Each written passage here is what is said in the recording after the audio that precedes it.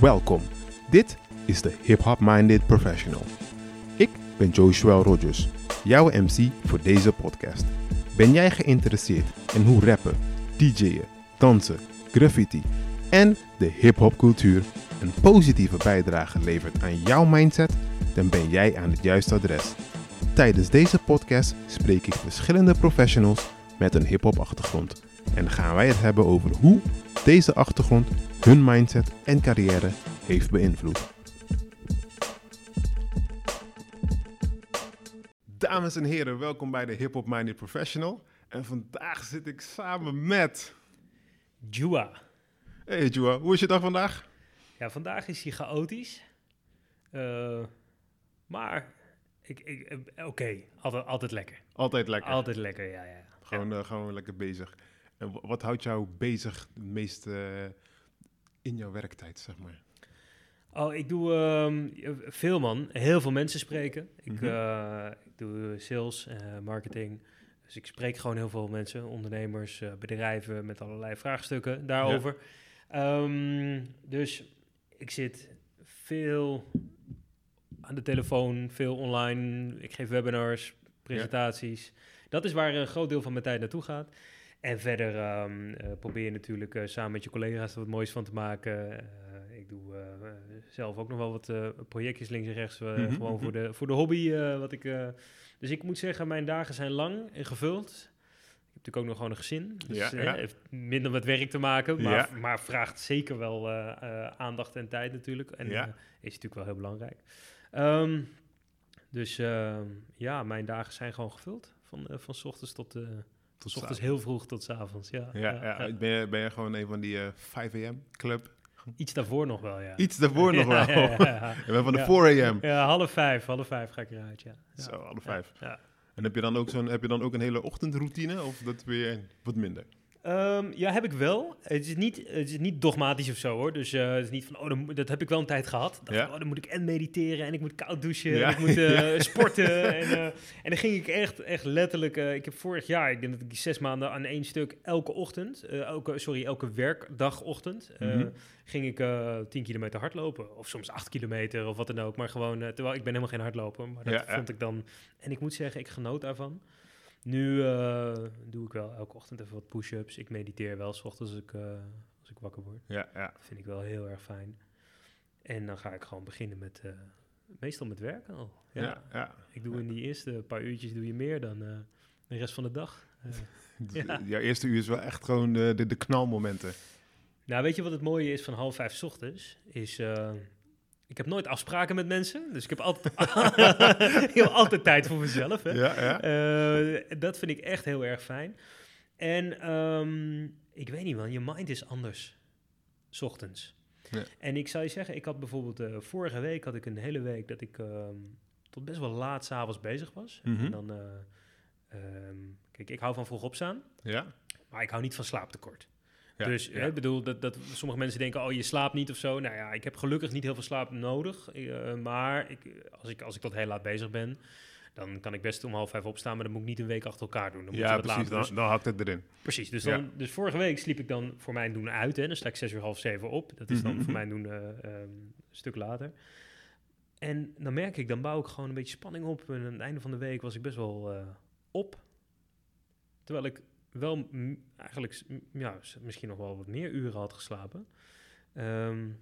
Maar dat weet ik niet. Het concept werkt niet bij mij. Omdat ik heel reactief wakker word. Dan word ik wakker en dan moet je van alles. Hè? Je gezin, je kinderen, moet je naar school brengen. Je moet ontbijt klaarmaken, lunch klaarmaken. Dan help ik mijn oudste even met zijn tas klaarmaken. Want die gaat tegenwoordig naar de middelbare school. Dus en dan daarna ga je het werk. En dan denk ik, dan ben ik al aan het werk en dan ben ik van alles gedaan. En dan denk ik, maar wacht even, is het nu? Ik heb nog helemaal niet mijn dag of zo gestart en ik ben al bezig. Nou, dat vind ik niet zo heel chill. Dus ik heb liever eerst gewoon tijd voor mezelf. Ja. En dan, daar geniet ik meer van, Ja, en hoe laat ga je dan ongeveer meestal slapen? Nou, ik probeer om 10 uur wel afgerond te zijn met alles wat ik doe.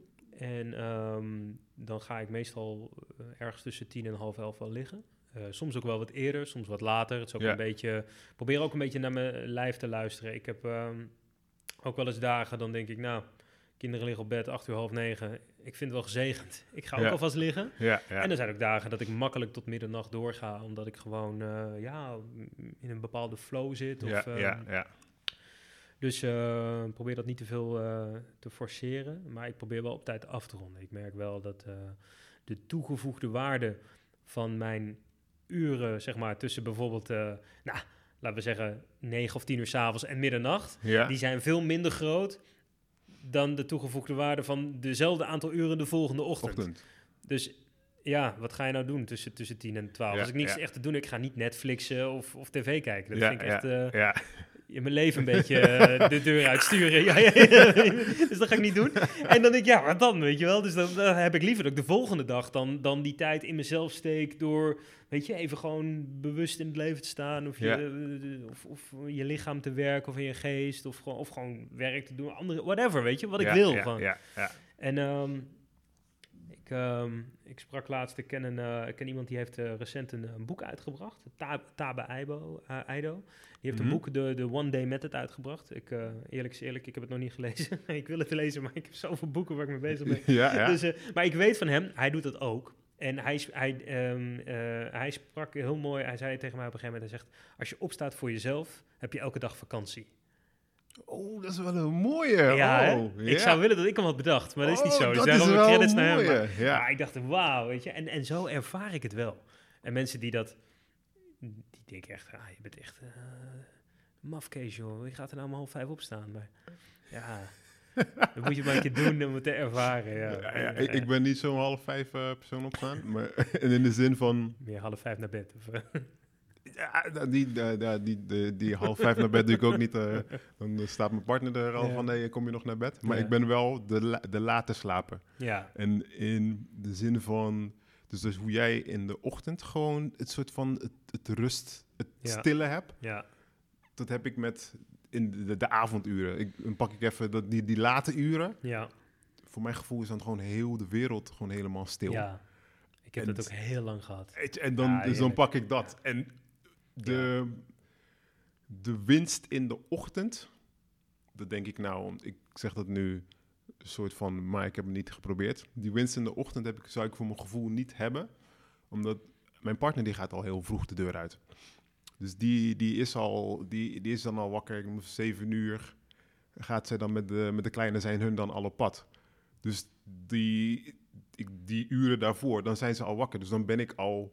Ben je niet meer met jezelf? Ben ik niet meer mezelf bezig, dan ben ik meer met hun. Dan zou ik meer met hun bezig zijn dan met mezelf. Ja. En die ochtenduren die je wil pakken natuurlijk, is precies zoals jij het zegt, om gewoon lekker met jezelf bezig te zijn. Ja, gewoon en dan me-time, weet je wel. Ja. Nee, ik heb het ook heel lang 's nachts gehad, hoor.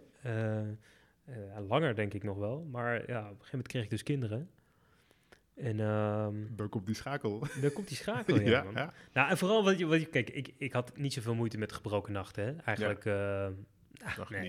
af en toe is dat zwaarder, maar ik bedoel dat met alle liefde en energie en prima. Alleen waar ik op een gegeven moment, wat ik niet zo goed trok, is, je hebt ook kinderen. Ja. Dus dan ken je dat je dan om een uurtje of 4, 5 maakt die kleine je wakker, want die heeft honger. En dan, prima, met alle liefde club. Ja. Daarna ga je liggen en als dan de wekker om 7 uur gaat, of rond die tijd...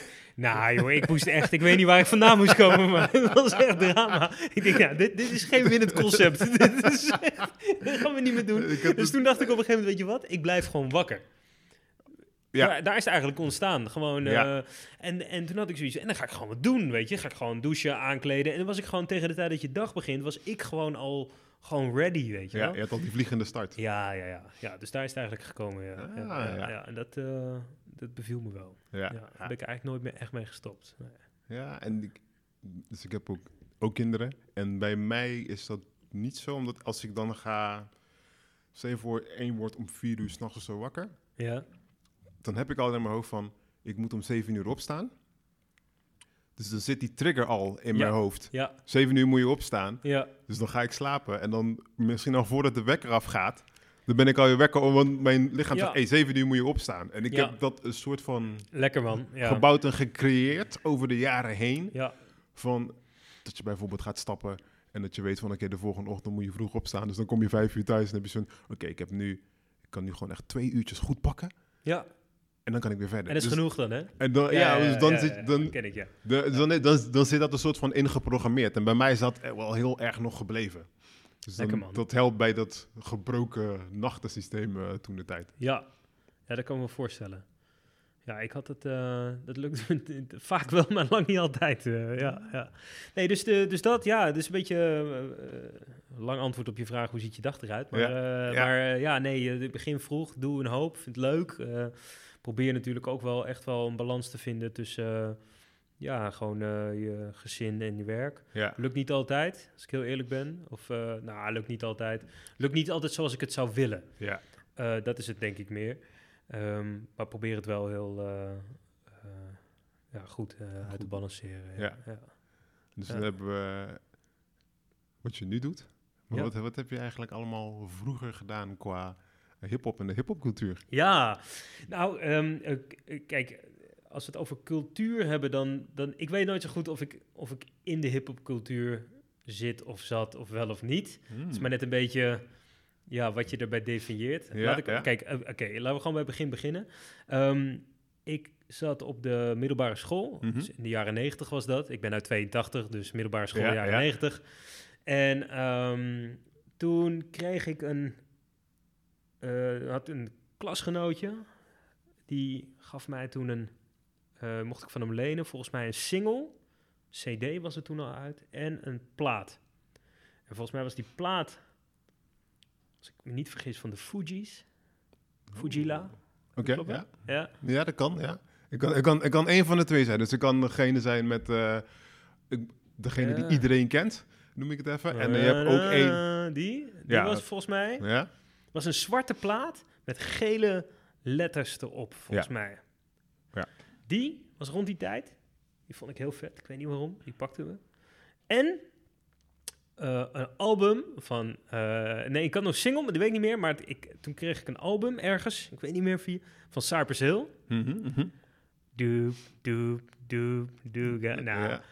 Ik weet niet, man. Dat was een soort van... magic of zo, weet je. Dat was zo lekker. Die beats en die stem van die ene gast. Ik ben in één keer zijn naam kwijt, man. Ik kan 100.000 keer zeggen en ik weet het gewoon even niet. Komt er zo. Be Real? Ja, precies. Echt. Ja, ik vond het magisch. Ik vond het zo vet. Dat was eigenlijk waar het een beetje bij mij begon te kriebelen. Ja. En toen... Ik wist er eigenlijk helemaal niks van, man. En ik bedoel, tegenwoordig hip-hop, je gaat naar Spotify of wat dan klikken. Het is er, weet je. Maar toen moest ik echt zoeken, weet je wel. Er was niet zoveel. Ik wist er ook weinig van, dus ik kende al die namen niet. En er was geen internet, dus dat ging je dan, ging je op school zoeken naar een oude hitkrans, kijken of daar misschien nog ergens een verdwaalde artiest, hip-hop-artiest in stond. Was toen natuurlijk allemaal pop en zo. Dan ging je in de winkels kijken en dan had je een aantal van die magazines. Ging kijken wie het waren, weet je wel. Nou, dan kom je een beetje dingen tegen. Ging je wat muziek luisteren. Veel bandjes kopiëren. Ja. En volgens mij was het in 1995, toen fietste ik naar huis. Ik zat toen ik zat in Haarlem op school, op het Cornet Lyceum. En ik woonde toen in Hillegom. Ja, niks mis met Hillegom, mooi plaatsje. Maar voor mij was het niet mijn stekkie, zeg maar. Ja. Nee. Maar dat was... daarom zat ik ook in Haarlem op school. Want ik dacht, ik ga hier niet in die... Ik moet ergens anders. Ik moet naar de stad naar school. Dus ik fietste elke dag, ik geloof 11, 12 kilometer of zo naar Haarlem. En er was altijd best wel een ritje terug fietsen. En dan fietste ik samen met een paar klasgenootjes. En toen was er één gast, volgens mij heette die Lars. Die was toen ergens jarig geweest. En hij zei, ik heb een album gekregen voor mijn verjaardag. Die wilde ik graag hebben. En toen zei hij, van de Osdorre Possie. En ik had die naam al een paar keer gehoord, maar ik kon niet zo goed wat ze allemaal deden, wist ik eigenlijk niet. Weet je, ik had eens een keer, volgens mij toen dat bandje met Tram 5 had ik wel eens een keer ergens half gehoord. Zo, maar ik had het niet. Ik had het nog niet echt kunnen luisteren. Ik had het zo via. En dat was het album Geen Dagsvlieg. Dat was toen al hun, ik weet niet, 4e, 5e album of zo wat zij uitbrachten. Maar voor mij was dat zeg maar de eerste keer dat ik En toen zei ik, mag ik die van je kopiëren? Ja, is goed. Dus een bandje meegenomen. Tapen, ja, precies, ja. Dat je, weet je nog, dat je die record en die play-button, die moest je hard indrukken. Eigenlijk op allebei tegelijkertijd. Eigenlijk zijn 3 vingers. Ja, en dan altijd aan het einde van kant A, dat is natuurlijk halverwege het nummer, kapte die af en dan denk je, fuck, nu terug. En dat dan leegtapen weer en dan een nieuwe nummer opnieuw, want ik wilde geen halve nummers. Nou, dan was je, weet ik veel, hoe lang mee bezig om dat allemaal goed erop te krijgen. Ja, en toen, dat vond ik weet niet man, dat was voor mij, we hadden natuurlijk net voor de opname al heel even over dat Nederlands en Engels. Ik vind het allebei dope. Maar dat Nederlands, dat pakte me of zo. En toen ben ik echt al die muziek gaan opzoeken. Dat heb ik echt eigenlijk wel mijn hele middelbare schooltijd. Dat echt, ben ik daar helemaal in verdwenen of zo. Ja. Sowieso alles van de Osdorp Possie en de Onderhonden. En wat had je toen nog meer? White Wolf, Oude Kerkcovers. Locomotief, Casto de Communicator. Wat had je nog meer? White Clang volgens mij. Weet je, West Clang. Spookrijders had je toen ook nog. Met die rel toen nog later in Amsterdam. Ik weet niet of je dat Nou goed, een heel ding. En ik zat daar helemaal in. Ik vond het geweldig. Ik vond het vet om die metaforen in het Nederlands te horen. Sowieso gewoon, kwam ik pas later achter, gewoon al die letterlijke vertalingen van Engelse rap naar Nederlands. Dat was eigenlijk, gewoon... En weet je wat het is? Dus ik ben in 99 ben ik naar Nederland weer gekomen. Ja. En omdat ik Nederlands en Engels kon en ik groeide gewoon op met Amerikaanse hiphop. Dus ik hoorde die vertalingen, ik irriteerde me mateloos. Ja. Dus juist die vertalingen, dat heeft eigenlijk ervoor gezorgd dat ik gewoon heel lang gewoon helemaal niet omkeek naar gewoon Nederlandse artiesten. Want ik was zoiets van, jullie zitten gewoon die dingen te vertalen. Ik hoor dat gewoon, ik weet dat gewoon. Nou, en kijk, heel veel mensen wisten dat. Het heeft ook heel lang niet, mensen namen het niet serieus of zo. Of tenminste een groep mensen. Er was een andere groep die vond het heel tof. Daar hoorde ik onder andere bij. Maar ik weet niet, het pakte me gewoon. Ik draaide het de hele dag. Ik kon er helemaal in mee. Ik weet niet waarom. Maar misschien ook wel omdat er zaten ook wel maatschappij-kritische teksten tussen en andere dingen. Dat vond ik ook wel gewoon tof. Wel dingen met een boodschap. En op de een of andere manier pakte me dat wel. Ik luisterde ook nog steeds ook veel Amerikaanse hiphop. Dus beide. En dat kwam ook omdat ik natuurlijk, zeker toen ik halverwege de middelbare school ging naar Amsterdam. Mm-hmm. En ging daar naar school in Amsterdam. Ja, en daar werd echt veel meer hiphop gedraaid dan in Haarlem, kan ik je vertellen toen. Ja. Of het was misschien gewoon een kleinere school en dat het daardoor meer opviel, dat weet ik niet. Maar in ieder geval, ik kwam in één keer echt veel meer in. Dat overal was het in één keer. En dus ja, maar dat was voornamelijk Amerikaans. Dus dat kreeg ik mee. Nou, en toen kwam het album van Dr. Dre, The Chronic had je. En toen later The Chronic 2001. Ja. Dat is voor mij, denk ik wel, het beste hip-hop album ever. Ja. Ik weet niet of die dat is, maar dat was... Je weet toch dat sommige dingen komen gewoon op een moment in je leven dat het gewoon... Sommige muziek is gewoon... Ja, dat weet ik. Dat komt net op een moment in je leven binnen dat het je pakt of zo. Ja. En dat was dat album bij mij. En ik vind het trouwens nog steeds dik als ik het luister. Dan denk ik, het is wel gewoon heel nice album. Dan ga je weer terug in de tijd. Ja, zeker. Maar ook zelfs als ik nu... Kinderen van nu die het luisteren, vinden het gewoon echt hele toffe muziek. Dus ergens zit er ook wel een soort van tijdloos dingetje in dat album of zo. En dat heb ik echt helemaal grijs gedraaid. Dus ik heb veel muziek. Nou, toen... jouw vraag ging over hiphop natuurlijk. Toen ik in Amsterdam kwam, ging ik ook met vriendjes wel wat rap schrijven. En zaten we de hele dag teksten te schrijven en daarmee te kloten. Ik kan niet zeggen dat ik een goede rapper was of dat ik serieuze rapper was, maar ik was er wel de hele dag mee bezig. Ik vond eigenlijk het proces van... Gewoon daar iets creëren, iets opschrijven. Dat vond ik eigenlijk het leukst. Ik had geen... Ja, toen was het echt nog super moeilijk om beats te maken en zo. Ik had een Amiga, die we hadden omgebouwd tot een soort drumcomputer. Maar ik was er niet zo goed in. Ik had een klasgenootje van mij, die was er heel goed in. En toen had ik later op een oude laptop Fruity Loops ergens geregeld. En hij kon daar heel goed mee omgaan. Ik kon er helemaal met ballen van, helemaal niks. Dus hij maakte dan wat beats.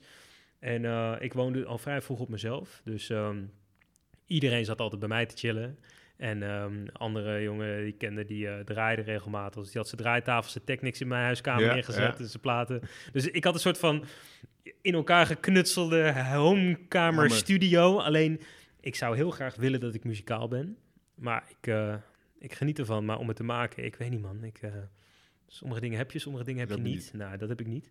Dus de lyrics toen ging wel oké. Maar de beats maken en zo, dat was echt drama. Dus dat deden zij dan. Ja. En ook nog wel, maar dat mag ik niet tegen mijn moeder zeggen natuurlijk, maar graffiti gedaan in die tijd natuurlijk. Dat was wel heel erg leuk. Ook nog wel eens, jij liet net voor de opname iets filmpjes zien van een trein. Ja. Nou, ook nog wel eens een keertje moeten rennen. Je krijgt gelijk nostalgie en denk, oh, wacht. Oh, dat ken ik. Ja, dat ken ik. We waren niet zo goed georganiseerd. Daar moesten we rennen. Ja.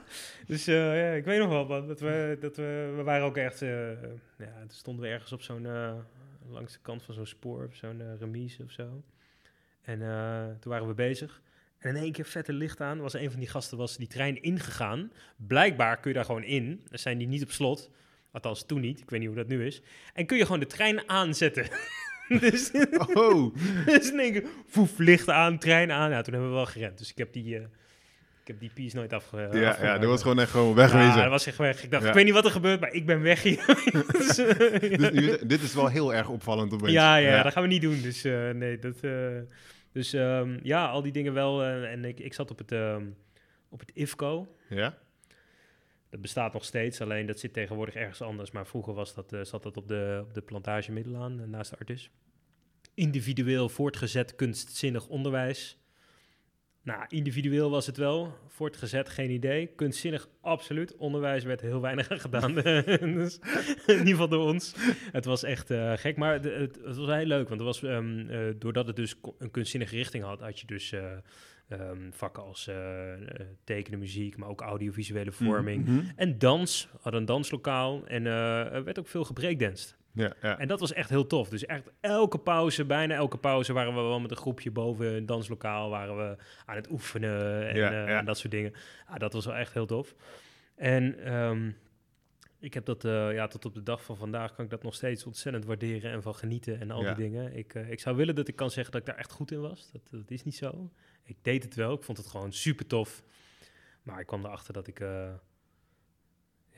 ieder heeft zijn talenten. En dat was niet jouw talent. Maar nee, dat was niet mijn talent. Ik stel je de vraag van hippocultuur. Dan zeg je, hippocultuur weet ik niet aan zich. Maar dan komen er wel bijvoorbeeld echt... Elke element komt erin voor. Dat wel. De enige dat je niet hebt gedaan is gedj'd. Nee, dat was echt... Die techniek stond in mijn huiskamer. Dus ik ging dat... in ieder geval een beetje oprobbelen. Een beetje ging wel doen. En scratchen en zo, weet je, wat toen natuurlijk echt zo'n ding was. Alleen, Kijk, dus ik heb het wel... Ik heb al die dingen heb ik mee geoefend. Ja. Maar soms, weet je, sommige dingen, daar duik je in en dat zuigt je op. En dat had ik wel toen met die teksten schrijven. Dat vond ik echt leuk. Maar die andere dingen deed ik gewoon voor de fun. Voor de fun, ja. Dus, en dan moet ik ook wel zeggen, bijvoorbeeld... ik zat toen in de klas op de IFCO met een gast, Tom. En die was echt heel goed. Sterker nog, ik kwam hem een paar jaar geleden bij het reuniefeest tegen. Hij doet het nu gewoon, het is gewoon zijn vak. Graffiti, hij wordt gewoon ingehuurd door heel Europa, door gemeentes die dan een gebouw willen verfraaien. Ja. En echt heel vet. Dus het is ook een beetje zo dat als je naast iemand zit die het echt heel goed kan, dat je op een gegeven moment ook denkt, nou... Ga je kijken, denk je van... Laat maar, ik ga wel anders doen. Ik weet niet of ik de beste hierin kan zijn. Ik kan pak wel een beetje anders. tekenen hoor, maar dat was gewoon... Hij was gewoon zo, weet je, outer space goed. Dat je denkt, ga iets anders doen. En nu doe je iets anders, zeg maar? Ja. Maar in de zin van, ik hoor wel gewoon heel veel nog steeds overeenkomsten. Als je kijkt naar bijvoorbeeld, pakken we even het opbouwen, schrijven van de rap. Hoe je daarin staat. En eigenlijk met wat je nu allemaal doet. Jazeker. Ik denk wel dat... Het is wel grappig, want ik heb er nooit zo heel bewust bij stilgestaan. En misschien op sommige momenten ook wel hoor. Maar ik denk dat... Waar voor mij toen de hiphopcultuur wat ik heel belangrijk vond, was de creativiteit. Een hele belangrijke. Misschien wel een van de belangrijkste voor mij. Gewoon en creativiteit niet van, laten we iets anders, iets creatiefs doen, maar echt gewoon van iets creëren. Dus van niks iets maken, weet je. En dat was het ook echt. Ik bedoel, ja, weet je, dat nog steeds. Met origineel zijn, dus weet je, toen helemaal. Nu tegenwoordig wordt er nog wel wat gekopieerd en wat over, maar toen dat was gewoon echt... Toen was het not done. Dat was gewoon not done. Het was meteen af. Meteen klaar, deed niet meer mee. En dat heb ik nog steeds wel een beetje. Dat je gewoon wel... Authenticiteit vind ik heel erg belangrijk. Ook in mijn werk, weet je. Als je ik doe business-to-business marketing. Heel veel mensen denken dat het heel erg straightforward en saai is. Dat klopt in heel veel gevallen. Voor iedereen die niet weet hoe die het moet doen. Die doet gewoon van, nou, dan doe ik dit maar, weet je. Ja.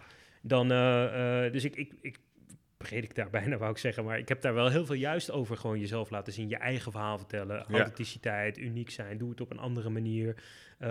En ook best wel het directe. Dus gewoon benoem het als je het wil benoemen. Benoem het niet, weet je. Maar gewoon doe ermee wat je wil. En redelijk straightforward. Nou, ik denk dat wel allemaal elementen zijn die daar wel gevormd zijn. Of in ieder geval daar wel vandaan komen, denk ik. Ja. In combinatie met best wel veel gevoel, man. Of zo. Er zit ook wel... die vind ik moeilijk uit te leggen. Maar voor mij is hiphop... zeker hoe ik het toen kende. En dan wil ik niet als een of andere oude lul klinken. Van, vroeger was het anders dan nu. Alles was anders en alles wordt anders. Dus dat maakt helemaal niet uit. Maar het ging wel over een soort van... Ja, weet je, al die gasten zeiden altijd, I feel you, weet je. Ja. Maar dat is wel ergens, daar zit wel wat, weet je. Zo van, het ging wel heel erg om ook een bepaald gevoel... in combinatie met gewoon actie en gewoon being straightforward, weet je, dat soort dingen. Dat heb ik nog steeds wel ergens of zo, weet je. Ik weet niet waarom, maar begrijp je dat? Het is moeilijk uitleggen. Maar, en denk je dat juist doordat het ook een beetje gaat om dat gevoel... dat ook ervoor heeft gezorgd dat hiphop de colossal entity dat het nu is, zo is geworden? Gewoon juist omdat het gaat om het gevoel dat het meebrengt? Ja, ik sowieso. Maar dat geldt denk ik voor alles. Voor alles wat... Je bedoelt dat het nu zo populair is, hè? Kijk, ik denk dat alles wat omarmd wordt door veel mensen... dat doet het omdat het een emotie met zich meebrengt. Want anders dan komen wij mensen niet in beweging. Dat heeft zich inmiddels wel bewezen. Dus goed of slecht moet een bepaalde emotie. Dus dat denk ik wel. Ook wel omdat het is natuurlijk ook gewoon qua sound en zo. Het is ook toegankelijk geworden en dat is ook een ding. Maar wat het ook was, en nog steeds wel, het heeft ook wel iets rebels of zo. En dat is leuk. Ja. Weet je, het is nooit saai. Het is... dus daar zit wel, denk ik... ik denk dat wel een rol speelt. Ja, dat denk ik wel. Ja, zeker wel. En ik vind het oprecht een van de meest... Als je het dan over genres hebt... vind ik het een van de meest verbindende genres. Ja. Nu. Misschien ook omdat het zo populair is, maar gewoon... Ja, weet je, ik bedoel... er zit ook volgens mij ook best wel concurrentie en strijd, maar ik bedoel, er zit ook heel veel verbinding in tussen artiesten, tussen mensen, tussen... Ja, dat soort dingen. En we hebben het over verbinding. Wat me laatst gewoon is opgevallen, dat als je kijkt naar gewoon cultuur en de grootheden erin, en dan pak ik de Amerikaanse grootheden, maar ook de Nederlandse grootheden, dus je toch wel merkt dat ze allemaal eigenlijk heel erg verbonden zijn aan elkaar. Op een of andere manier. Je zou het in één keer niet bedenken. En dan pak ik even Amerikaans. Dan zie je een Swiss Beats. En denk je van oké, het is New York. New York is mega groot. Maar dan opeens hoor je van... ik zat eigenlijk met die en die zat ik eigenlijk ook gewoon in de brugklas. En je denkt van... Oké, eigenlijk al die mensen die zijn al voor... met elkaar verbonden. En dan van daaruit is er weer ook gewoon iets ontstaan. En in Nederlands is wat kleiner, maar daar merk je, is het gewoon hetzelfde principe. Ja, man. Dat klopt. Maar dat is natuurlijk... Ik denk dat dat overal wel is, hè. Dat je vaak ziet dat op de een of andere manier... ik geloof nooit zo in toeval op de een of andere manier. Want het is heel vaak merk je dat mensen... later in hun leven in één keer weer... bijvoorbeeld inderdaad met mensen terugkomen die ze alweer van vroeger kenden of op een andere manier. Dus ergens loopt het altijd wel zo. Voor mij is het nog steeds... ik luister heel veel muziek, hè. Het is voor mij zeker niet alleen hiphop, maar het is wel... daar kom ik altijd wel weer terug. Of zo. Ja, dat wel. Maar en wat ook het mooie is natuurlijk bij hip-hop, zeker ik moet de hip-hop van vroeger, is gewoon omdat er zoveel ook samples in zitten, dan kom je eigenlijk ook weer terug bij andere genres muziek. Ja. En wat misschien ook gewoon bijdraagt aan dat iemand denkt van, hé, wacht, ik vind dit klinkt wel heel leuk. Omdat je misschien net juist die sample iets bij hen trekt. Dat misschien, ik noem het even, het kon een oude nummer zijn dat hun ouders luisterden bij wijze van spreken. Nou, misschien is dat ook wel een beetje wat ik bedoel met het verbindende. Dat er heel veel inderdaad elementen van andere dingen bij worden gehaald. Er worden weer nieuwe dingen van gemaakt. Ja, ik vind het echt tof. Ik vind het echt heel tof. Ik luister er met heel veel plezier naar. En wat ik echt, dat is natuurlijk het andere ding, is gewoon, er wordt in heel veel gevallen, lang niet in allemaal, maar in heel veel gevallen wordt er gewoon een verhaal verteld. Ja, en ik hou van verhalen, weet je. Ja. Dat is ik laatste foto die mijn moeder van mij had toen ik 2 jaar was of zo. Naast zo'n pick-up, de grote koptelefoon op mijn hoofd. Helemaal gewoon, je kon er kanon afschieten, ik had niks mee. Gewoon dan zat ik te luisteren naar luisterverhalen en alles. En dat heb ik nog steeds. Als ik een verhaal aanzet, dan zit ik erin. Ja. Dus het heeft ook niet altijd, soms ook onhandig. Van het weekend hadden we echt een hele slechte film opgezet, per ongeluk. En dan moet ik hem afzien. Ik zit er nu al helemaal in. Ja, ik zit erin, hij is slecht. Ik zit me aan het irriteren, maar ik moet het verhaal volgen of zo. Dus, dat ken ik, ja. Dat heb ik ook. Dus dat heb ik heel erg. Soms is het heel vermoeiend. Dus dan ben ik begonnen aan een film en ik, dit is zo slecht. Ja, joh. Nee, maar ik wil toch wel afkijken. Gewoon toch wel zien het verhaal. Het gaat om het verhaal. Ik ben eraan begonnen het verhaal. Ik wil ook het einde zien. Mijn vrouw die staat gewoon op. Die gaat het anders doen, weet je. Maar dan zit ik dus heel sneu. Zit ik slecht film kijken. En ik denk, shit. Je denkt, het is toch nog zo slecht als ik dacht. Daarom, ik ben bijvoorbeeld ook, wat ik dus gewoon niet doe, is series op Netflix. Heb ik een paar keer gedaan. En dan, je wilt het verhaal afkijken, toch? Dus... ik had je weet waar ik naartoe ga. Gisteravond hadden we zo'n voorbeeld. Zat ik met mijn vriendin op de bank. Tot zonsopkomst gewoon te kijken. Dus het gaat helemaal of gewoon... dat ik op een gegeven moment in slaap val. Nee, ik weet niet, man.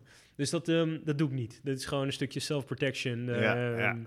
Ik heb de laatste keer dat ik een fout nog maakte... was denk ik een jaartje geleden. Had ik Vikings opgezet. Ik dacht, dat vind ik vast niks. Het zit natuurlijk weer zo in elkaar... dat het altijd wel weer spannend is. Daar ga ik hoor. Huppatee. Heel seizoen in 1,5 nacht zitten kijken. Je denkt, dat moet je niet doen. Dat is niet goed voor je gezondheid. Gewoon tik. Dan ook nog om 5 uur opstaan? 4 uur opstaan? Ja, dan ben je gewoon nog op, hè. Dus dan slaap je bijna niet. Nee, dat is een slecht concept. Maar in die zin past dat ook natuurlijk weer bij wat je doet. Want... Ja, natuurlijk. Storytelling. Dat is wat ik bij een professional storyteller. Ja, nee, 100%. Dus het ligt... Dat bedoel ik, weet je. Je komt altijd ergens wel weer terug. Ja. En wat ik toen deed met mijn tekstjes schrijven... Dat doe ik nu op een andere manier. Maar dat is daar wel ontstaan, inderdaad. En... weet je, ik vind het allemaal fantastisch. Ik vind ook nu, wat er nu uitkomt... er zitten ook heel veel dingen... Ja, daar heb ik wat minder mee. Maar er zitten ook heel veel dingen... Er komt er weer... mooi verhaal langs of zo. En dan, dan ben ik weer... ben je weer staat hij bij mij op repeat. En dan zit ik helemaal in. Dan ga je helemaal weer erin. Ja, zeker. En toen je bezig was met het rappen, ging je toen ook optreden en zo? Of had je dat een beetje achterwege geladen? Nee. Kijk, dat was toen... ik was toen ergens... Ja, weet ik veel, tussen de 14, 15 jaar en een jaar of 19 of zo. Hè? Dus die leeftijd ongeveer. En ik ging meer naar optredens. En dat was helemaal voor mij niet een duidelijke scene waar ik kon optreden. Ja, ik ging toen wel bijvoorbeeld... Je had wel van die plekken waar je dan open podium had. Ja. Weet je? Dat je dan... open mics, dat heb ik wel een paar keer gedaan. Dus ik heb... en dat was de eerste keer dat ik dat deed... Ik weet niet wat me bezielde, maar ik stond in één keer... Het was op Racism Beat It. Was zo'n, volgens mij was dat toen was het in Haarlem of ergens tussen Amsterdam en Haarlem in. Dat was 1 keer per jaar een soort open festival met allemaal artiesten, van alles en nog wat. En daar was ik, dat was heel leuk. En toen gingen we ook in 1 keer. En later heb ik dat nog wel een paar keer gedaan, links en rechts. En hoe voelde die eerste keer? Ik weet niet meer hoe ik het voelde, man. Ik vond het gewoon... Weet je wat het gekke is? Ik heb dus met... gewoon voor een groep mensen spreken. Of in dat geval dan rappen. Wat het was voorstelde, maar goed. Hè. Ik heb daar heel weinig, hoe zeg je dat? Het gaat vrij soepel. Ja. Dus ik had toen zoiets van, hey tof, ik heb een paar lyrics in mijn hoofd zitten. Ik ga die bars doen en klaar. En dan gewoon doen. En ik denk ook gewoon nog gelukkig, naïef genoeg, om ook gewoon totaal niet bezig te zijn met hoe komt het over, vinden mensen het überhaupt wel tof, zitten ze wel te wachten, gewoon allemaal niet, gewoon doen.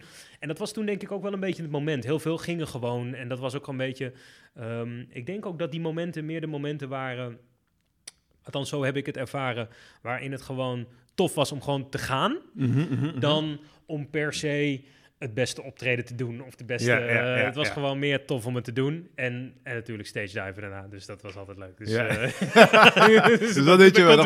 Ik ga wel voor die stage dive. Ze gaan me opvangen. Aanloopje. Oké. En als je kijkt gewoon over de jaren heen. Ja? Wat zijn voor jou de top 4 tips dat je iemand zou meegeven qua lessen, levenslessen, professionele lessen? Jezus. Gewoon levenslessen, dus. Dat vind ik heel moeilijk, want dan kom je allemaal kijken. Weet je wat het is? Alles wat je samenvat, dat klinkt altijd zo heel erg cliché. Hè? Dus als je even 4 dingen moet benoemen, dan kom je allemaal een beetje bij de. Blijf gewoon jezelf en blablabla. Weet je? Even kijken. Ik heb in willekeurige volgorde, want die willekeurig is geen nummer 1 is dit. Nee, gewoon willekeurig 4. Ja. Nou, kijk, dan begin ik wel met echt, wel echt een super cliché, maar het is een beetje wel gewoon blijf trouw aan jezelf, weet je, dat wel. Ik probeer dat wel altijd. Maar eerlijk is eerlijk, ik ben ook gewoon een mens in de westerse cultuur. En het lukt ook gewoon niet altijd. Soms ben je ergens mee bezig en dan stap je vol enthousiasme in een projectje of in een contact met iemand. Of dan, ik regel het wel. En dan denk je op een gegeven moment, wat ben ik eigenlijk aan het doen, weet je wel? En kost het je in één keer heel veel energie. Dus gewoon dat je af en toe gewoon nee zegt tegen dingen die op je afkomen, die eigenlijk niet bij jou passen. Ik denk dat is meer wat ik bedoel met stay true to yourself. Niet zozeer van blijf jezelf, dat moet je sowieso doen. Maar ook gewoon de dingen die op je pad komen, om af en toe even te denken, er komen de hele dag allemaal cadeautjes op me af. Sommige wil je aannemen. Andere gewoon, liever niet, weet je wel. Dan zeg gewoon vriendelijk dank, maar ik heb al genoeg of wat dan ook. Ik denk dat voor mij in ieder geval wel, want ik heb veel energie, dus ik wil ook altijd veel dingen doen, maar daardoor neem ik ook wel eens een beetje te veel hooi op me voor. Dus dat is denk ik wel een belangrijke. En dat is makkelijk gezegd als je al wat vaker dingen hebt ervaren die niet bij je passen. Als je nou heel jong bent, dan zou ik zeggen, doe gewoon lekker alles. Alleen, maar zet dan even je verwachtingen gewoon een stukje terug, weet je. Dus als er dingen op je pad komen waarvan je niet weet of het bij je past, zie het dan gewoon als een soort van test. Ga gewoon eens kijken wat het is en ontdek het, maar ga er niet te veel verwachtingen van hebben, want voor je het weet zit je met een burn-out op je 23e. Dus dat is wel een ding, denk ik, die belangrijk is. Een andere is die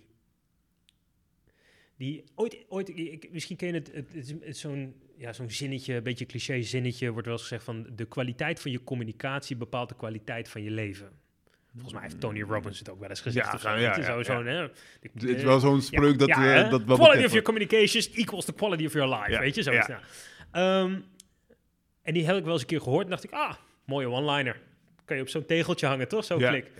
En later ben ik wel heel erg tot de conclusie gekomen dat daar zoveel waarheid in zit. En met name, ik merk aan mezelf, ik spreek redelijk makkelijk. Dus ik kom redelijk makkelijk uit mijn woorden. En ik praat ook makkelijk gewoon met mensen die ik niet ken. Ik doe ook wel eens gewoon, weet je, sta ik voor een groep te spreken of zo. Nou, dat gaat allemaal prima. Dus dat is een vrij. Maar er zijn natuurlijk een hele hoop mensen die hebben dat niet. Nou is dat nog niet zo'n punt. Maar er zijn bijvoorbeeld ook mensen die gewoon wat minder goed uit hun woorden komen. En dan heb ik het nog niet eens echt over wat je communiceert, maar gewoon alleen al, bijvoorbeeld ben je een taal wel of niet vaardig. Weet je? Nou, wat ik heel jammer vind, is bijvoorbeeld als je niet zo goed uit je woorden komt, dan schatten mensen je vaak veel anders in dan dat je bent. Ja. Bijvoorbeeld minder intelligent, terwijl... Ja. Dat heeft er niks mee te maken. Hè? Je kunt, je ziet het toch wel eens mensen die bijvoorbeeld die komen dan naar Nederland, zijn in een ander land geboren, opgegroeid, komen in Nederland, zijn de taal niet helemaal machtig en worden dan behandeld alsof ze dom zijn, terwijl zijn waarschijnlijk veel slimmer nog. Weet je, maar dat is bijvoorbeeld een heel cliché voorbeeld, maar dat is dus wat ik bedoel met dat is gewoon, daar zie je het al, dat als je de kwaliteit van jouw communicatie, en daarmee bedoel ik dus niet, je moet accentloos Nederlands spreken, want dat slaat echt helemaal nergens op. Ja. Maar het is wel een mooi voorbeeld dat op het moment dat jij duidelijk weet te communiceren, en dan heb ik het over duidelijk, heb ik het niet over goed of accentloos of grammaticaal, maar over dat je goed weet over te brengen wat je wil. Ja. Dus dat betekent dat je eerst goed moet luisteren en dat je vervolgens daar dan iets mee moet doen op een duidelijke manier. Dan gaat er wel een hele wereld voor je open. Dan gaan mensen zijn veel ontvankelijker voor datgene wat je te vertellen hebt of te vragen hebt. Mensen maken makkelijker contact met je. Ze staan open voor je. Allemaal dat soort dingen. En als je dat niet doet, of als je bijvoorbeeld een heel kort lontje hebt, dus gewoon heel snel, heel kort af reageert, dan gaan er best wel weinig deuren voor je open in het leven. Ja. Daarmee vind ik, en het zit hem dus niet zozeer alleen in de taalvaardig zijn, maar gewoon in communicatie. Kun je overbrengen wat je wil, wat je verlangt. Kun je luisteren naar wat een ander zegt. Dus communicatie is tweerichtingsverkeer. Het is niet alleen wat jij wil overbrengen, maar ook luisteren naar wat iemand anders naar jou communiceert. En als je daarop traint jezelf, dan gaan er zoveel deuren open. Ik heb ook 5 jaar tussendoor, ik ga een beetje van de hak op de tak, maar 5 jaar heb ik in de arbeidsbemiddeling gezeten. Mensenhandel met een chic woord, zeg maar. Werving en selectie uitzenden, dat soort dingen. En dan kreeg je regelmatig mensen die op zoek waren naar een baan, die echt goed waren in hun werk. Ja. Gewoon vakmensen, niks mis mee, top, dedicated, trouw, weet je, gewoon helemaal top. Maar konden niet solliciteren. Super slecht. Ja. Werden zenuwachtig, kwamen niet uit hun woorden, wisten niet goed. Konden ook niet, destijds moest je dat nog met een cv doen. Volgens mij moet dat nog steeds wel een soort van... Nog steeds cv, ja. Oudbollig, maar goed. Weet je, maar in ieder geval, weet je, dan moest je een brief schrijven, weet je, allemaal dat soort dingen. Moet je nog steeds? Oh. Ik vraag me ook, wie leest die dingen? Niemand volgens mij. Een ander ding, maar goed, dat is een heel ander verhaal. Maar goed, maar dan als jij dus bijvoorbeeld heel goed bent in je werk, maar je bent niet zo goed in dit geval dus je communicatie tijdens een sollicitatieproces, dan heb je best kans dat jij de beste bent en dat je gewoon niet wordt aangenomen. Ja. Omdat ze gewoon niet begrijpen dat jij de beste bent. Ja. Nou, dat is een beetje wat ik bedoel met... en dat is dus hoe je communiceert. Ja. Maar het kan dus ook zijn, heb je een kort lontje? Of stel je iemand anders in staat om zijn boodschap over te brengen. Dus kun je ook je mond houden op gezette momenten. Heb ik zelf nog wel eens moeite mee. Moet ik zelf goed trainen. En als je veel positiviteit uitstraalt, dus in je verbale en vooral ook je non-verbale communicatie, dan krijg je ook veel positiviteit terug. Ja. Andersom, veel negativiteit terug. Dus kwaliteit van je communicatie bepaalt voor een groot deel kwaliteit van je leven. Ja, ik vond het een tegeltje, maar ik heb nou toch wel zoiets van, oké, dat zit wel wat meer achter dan alleen het tegeltje. Ja. Dus die ook wel. 4 vroeg je er, hè? Ja. Ik zit pas op 2. Ja, shit, man. Nog 2 te gaan. Tuurlijk ook. Okay. Mag ik Instagram erbij pakken? Maar ik heb, even quote. Ja, hashtag quote. Ja. Nee, maar die wel een ding. Even kijken, wat heb ik nog meer... Ja, weet je, dan krijg je natuurlijk de variant daarop, die ga ik niet eens doen. Ik wou zeggen, de relaties om je heen bepalen voor een groot deel waar je leven naartoe gaat. Nou, dat is wel stiekem zo. Ik dacht heel lang, nee, valt wel mee. Komt toch wel op neer, als je met leuke mensen hangt, dan gebeurt er meer dan als je dat niet doet. Dus dus dat is er ook wel een ding.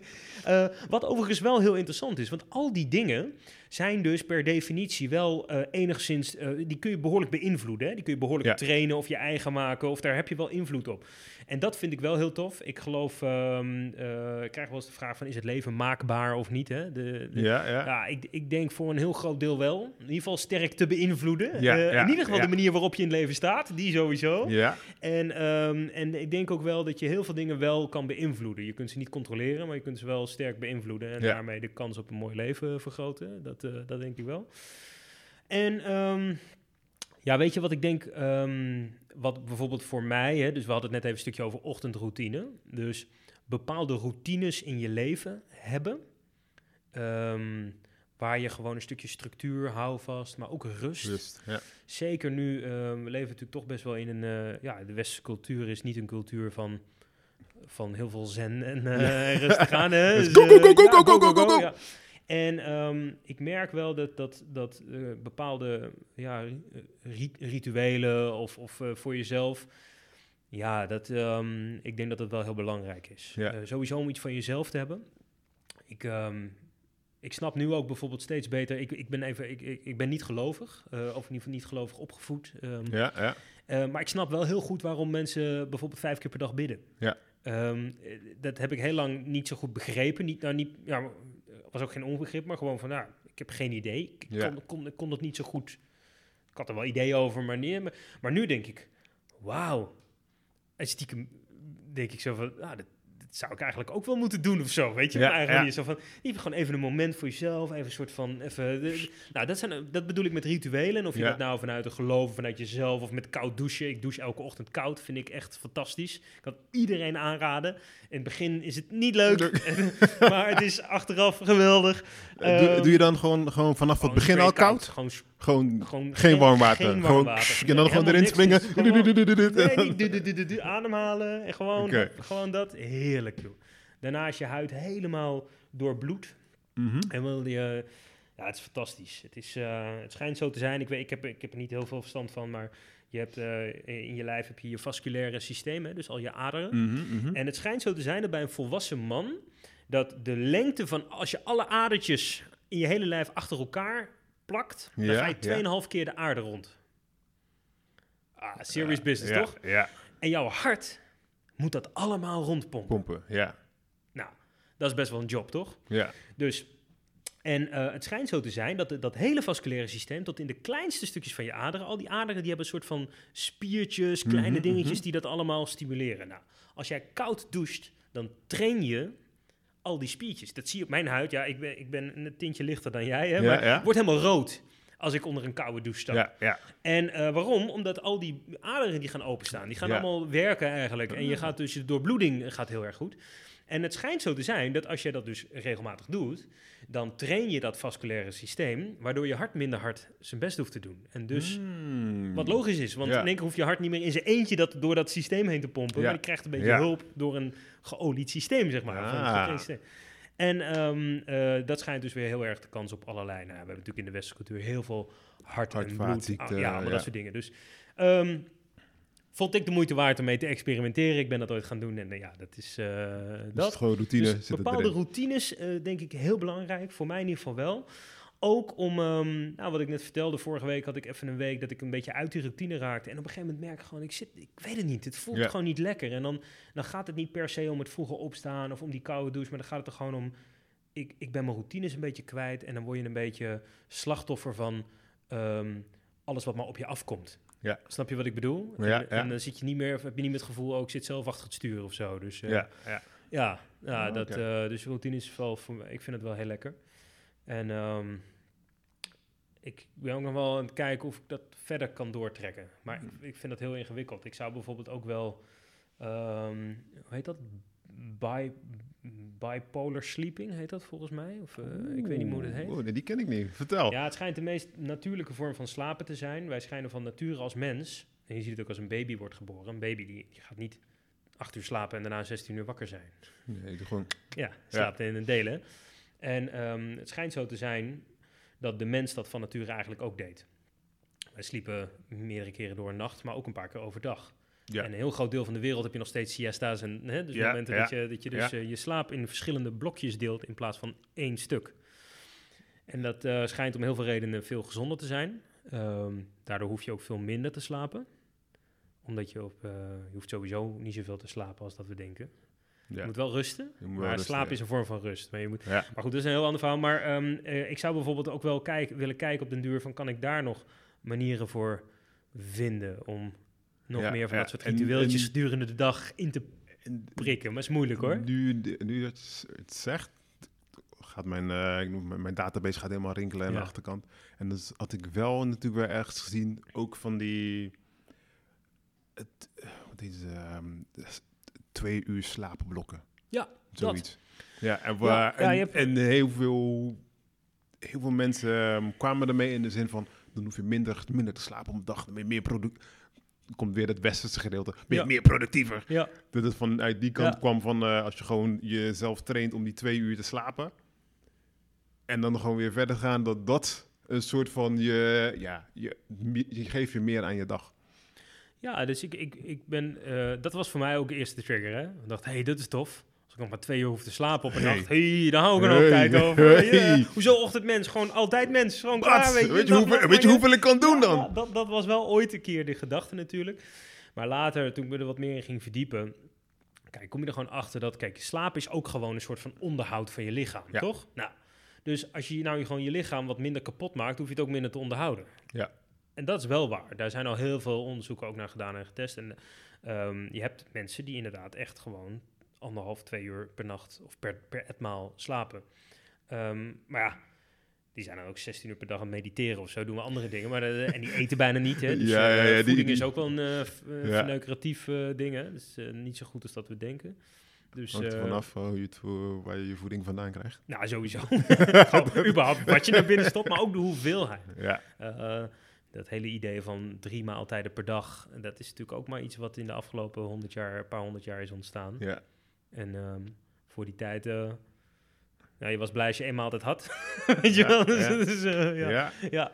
Nee, dus daar valt denk ik nog, nou goed, dus op dat soort dingetjes een beetje ontdekken en aan jezelf blijven werken. Ik denk dat dat wel een goede is. Voor mij in ieder geval wel. Ja. Dus ik bedenk hoeveel van mij zijn er 4 voorbij gekomen. Ja? Ja, van mijn gevoel wel. Het worden in ieder geval. Jezelf blijven, kwaliteit van communicatie, kwaliteit van relaties en routines. Ja. Heb ik er nog meer genoemd? Ja, ik ben inmiddels helemaal uitgeweken natuurlijk. Ja, dat is... dat hoort erbij, hè? Dat hoort erbij. Ja, hoort erbij. Nee, dus een beetje freestyle, toch? Ja, precies. Ja. Precies. Nee, dus dat, ja, nou goed. En ik kan het iedereen aanraden om het in ieder geval eens te proberen of mee te experimenteren. Ja, ik denk dat het goed is. Ja. Oké. Kijk, in die end komt het denk ik gewoon allemaal ook gewoon op bewustzijn. In de end komt het altijd bewust goed. Leven, bewust stilstaan bij de dingen die je doet, bij de keuzes die je maakt. En dat lukt vaak. En dat lukt ook af en toe niet. Ja. En dat... Voor de mensen die luisteren, dat hoort er natuurlijk ook bij, dat het even niet lukt. Weet je wel, heel vaak wordt het als iets niet lukt, dan gaan mensen zichzelf daarop afstraffen. Maar... heeft weinig zin, hè? Soms lukt het gewoon niet. Nee, maar kijk, hoort erbij. Het is ook een beetje... je kunt niet groeien als het altijd lukt. Ja. Dat kan niet. Volgens mij kan het niet. Want je leert van je fouten. Hè? Dus het is niet alleen een gezegde van, van fouten maken leer je. Nee, maar het is echt zo. Ja. Een fout. Elke keer als ik van hier nu, we zitten nu in Almere, als ik nu naar Amsterdam wil, nou, en jij wijst me welke kant dat op is. Ja. Als ik nu de kortste lijn neem, dan kom ik er heel snel achter, ga ik heel snel fouten maken als het ware. We zitten hier op 12 hoog, dus ik kan hier niet in de rechte lijn nu gaan wandelen. Nee, dat kan niet. Hè? Dus daar beginnen we al. Ik kan het proberen. We kan proberen, maar weet je, dan loop ik gelukkig tegen een raam aan. Verbaast mij maar. Als het je lukt. Surprise me. Nee, maar ik kom dus denk, wacht even, dat kan niet. Ik ontdek eigenlijk continu, als ik dus van nu manieren hoe het niet moet. Hoe ik er niet handig kom, wat niet slim is. En dat is eigenlijk al leren, toch? Dat is hoe het proces werkt. Je gaat een kant op en dan kom je allerlei weerstand tegen en allerlei dingen die niet lukken of die anders lopen. Ja. Of je denkt, de wereld zit zo in elkaar en toch een beetje stiekem anders. En daar leer je van. En als alles bijna als vanzelf gaat, nou dan heb je of je doelstelling of datgene wat je aan het doen bent, dat stelt niet zo heel veel voor. Want weet je, denk ik dan. Ja. Of je moet je afvragen... Ik geloof niet dat je kunt groeien als mens, als individu... zonder dat je gewoon... Er moet een bepaalde... Ik bedoel, als jij gaat trainen... je spieren groeien alleen maar van weerstand, toch? Ja. Als je gewoon zo een beetje gaat staan wapperen met je armen... dan gebeurt er niet zoveel. Dus je moet altijd die weerstand... heb je wel nodig om te groeien, denk ik. Ja. Dus ja, dat het af en toe niet lukt... dat is helemaal prima. Dan heb je weer een nieuwe manier ontdekt hoe het niet moet. Nou, weer goed. En wat is jouw grootste moment van weerstand geweest tot nu toe? Poeh. In het leven bedoel je? Ja. Nou, ik denk dat is sowieso ikzelf. Ja, 100%. Ja, ik kan wel gaan roepen dat het door andere mensen... Nee, mijn eigen weerstand... ik weet niet of er één is. Het zal een combinatie zijn geweest. Zeker ook van ego natuurlijk. Mm-hmm. Dat je... En niet zozeer ego van... oh, kijk, mij is geweldig zijn. Maar ook... bijvoorbeeld wat ik net zei, van weet je, dingen doen die bij je passen, blijf jezelf. Er zit natuurlijk ook een keerzijde aan die medaille. Als je jezelf belangrijker maakt dan de dingen, weet je, dan jezelf zijn, dan gaat het ego de overhand nemen. Ja, hè? Dus dan, dat werkt natuurlijk niet. Verder en eigenwijsheid en koppigheid en al die eigenschappen natuurlijk. Daar zit natuurlijk wel veel weerstand. En als je het zou... Een fase in mijn leven waar ik heel veel weerstand op had zitten, was school. Ja. Dan gaan we natuurlijk helemaal terug naar waar we het net over hadden. Maar daar had ik wel zo ontzettend veel weerstand op zitten. Dat is, daarom heb ik het ook niet gedaan uiteindelijk. Dus Nou, dat is natuurlijk een beetje stom, maar dat komt omdat... En dat heb ik nog wel steeds. Misschien komen we nu tot het antwoord op je vraag. Ik had toen op een gegeven moment... ik kreeg Grieks en Latijn. Mm-hmm. En ik kan me nog herinneren dat ik in de Latijnse les... een van de eerste, misschien wel de eerste les of een van de eerste... Toen zei die docent, die zei op een gegeven moment... Latijn is een dode taal. Ik had nog nooit van dode taal gehoord. Weet je? Ik wist niet wat hij bedoelde. Dus, nou goed, meneer, wat is een dode taal? Nou, legt hij aan een taal die niet meer ontwikkelt, die niet meer gesproken wordt. Nou goed. Ja. Dus, had ik best wel, vond ik, een hele logische volle vraag. Waarom zitten we hier dan? Ja. Ja, toch? Ja. Ja, dus ik bedoel, Engels begreep ik, Duits begreep ik, Frans begreep ik, wiskunde begreep ik. Maar ja, als een taal niet meer bestaat eigenlijk, of niet meer echt is, dan waarom moet je hem dan leren? Nou ja, goed, dat was natuurlijk een antwoord. Hè, als je in de zorg of in de wat is het? Wat heb je? Wetenschap, whatever. Ja. Nou, ik wist toen natuurlijk nog echt niet wat ik in mijn leven zou gaan doen. Ik wist wel dat ik dat nooit zou gaan doen. Ja. Dus daar zat een beetje zo van... Er zat niet een dwarsheid in, dat kwam later. Maar wel zo van, ik zie het nut niet echt of zo. Weet je, dat gevoel. En... Ik kan me nog herinneren dat ik op een gegeven moment een gesprek had met volgens mij mijn mentor toen, of de conrector, of in ieder geval. Ja. En dat ik ook zoiets had van, waarom moeten we dit allemaal leren? Maar ook gewoon, ik was ook gewoon wel oprecht.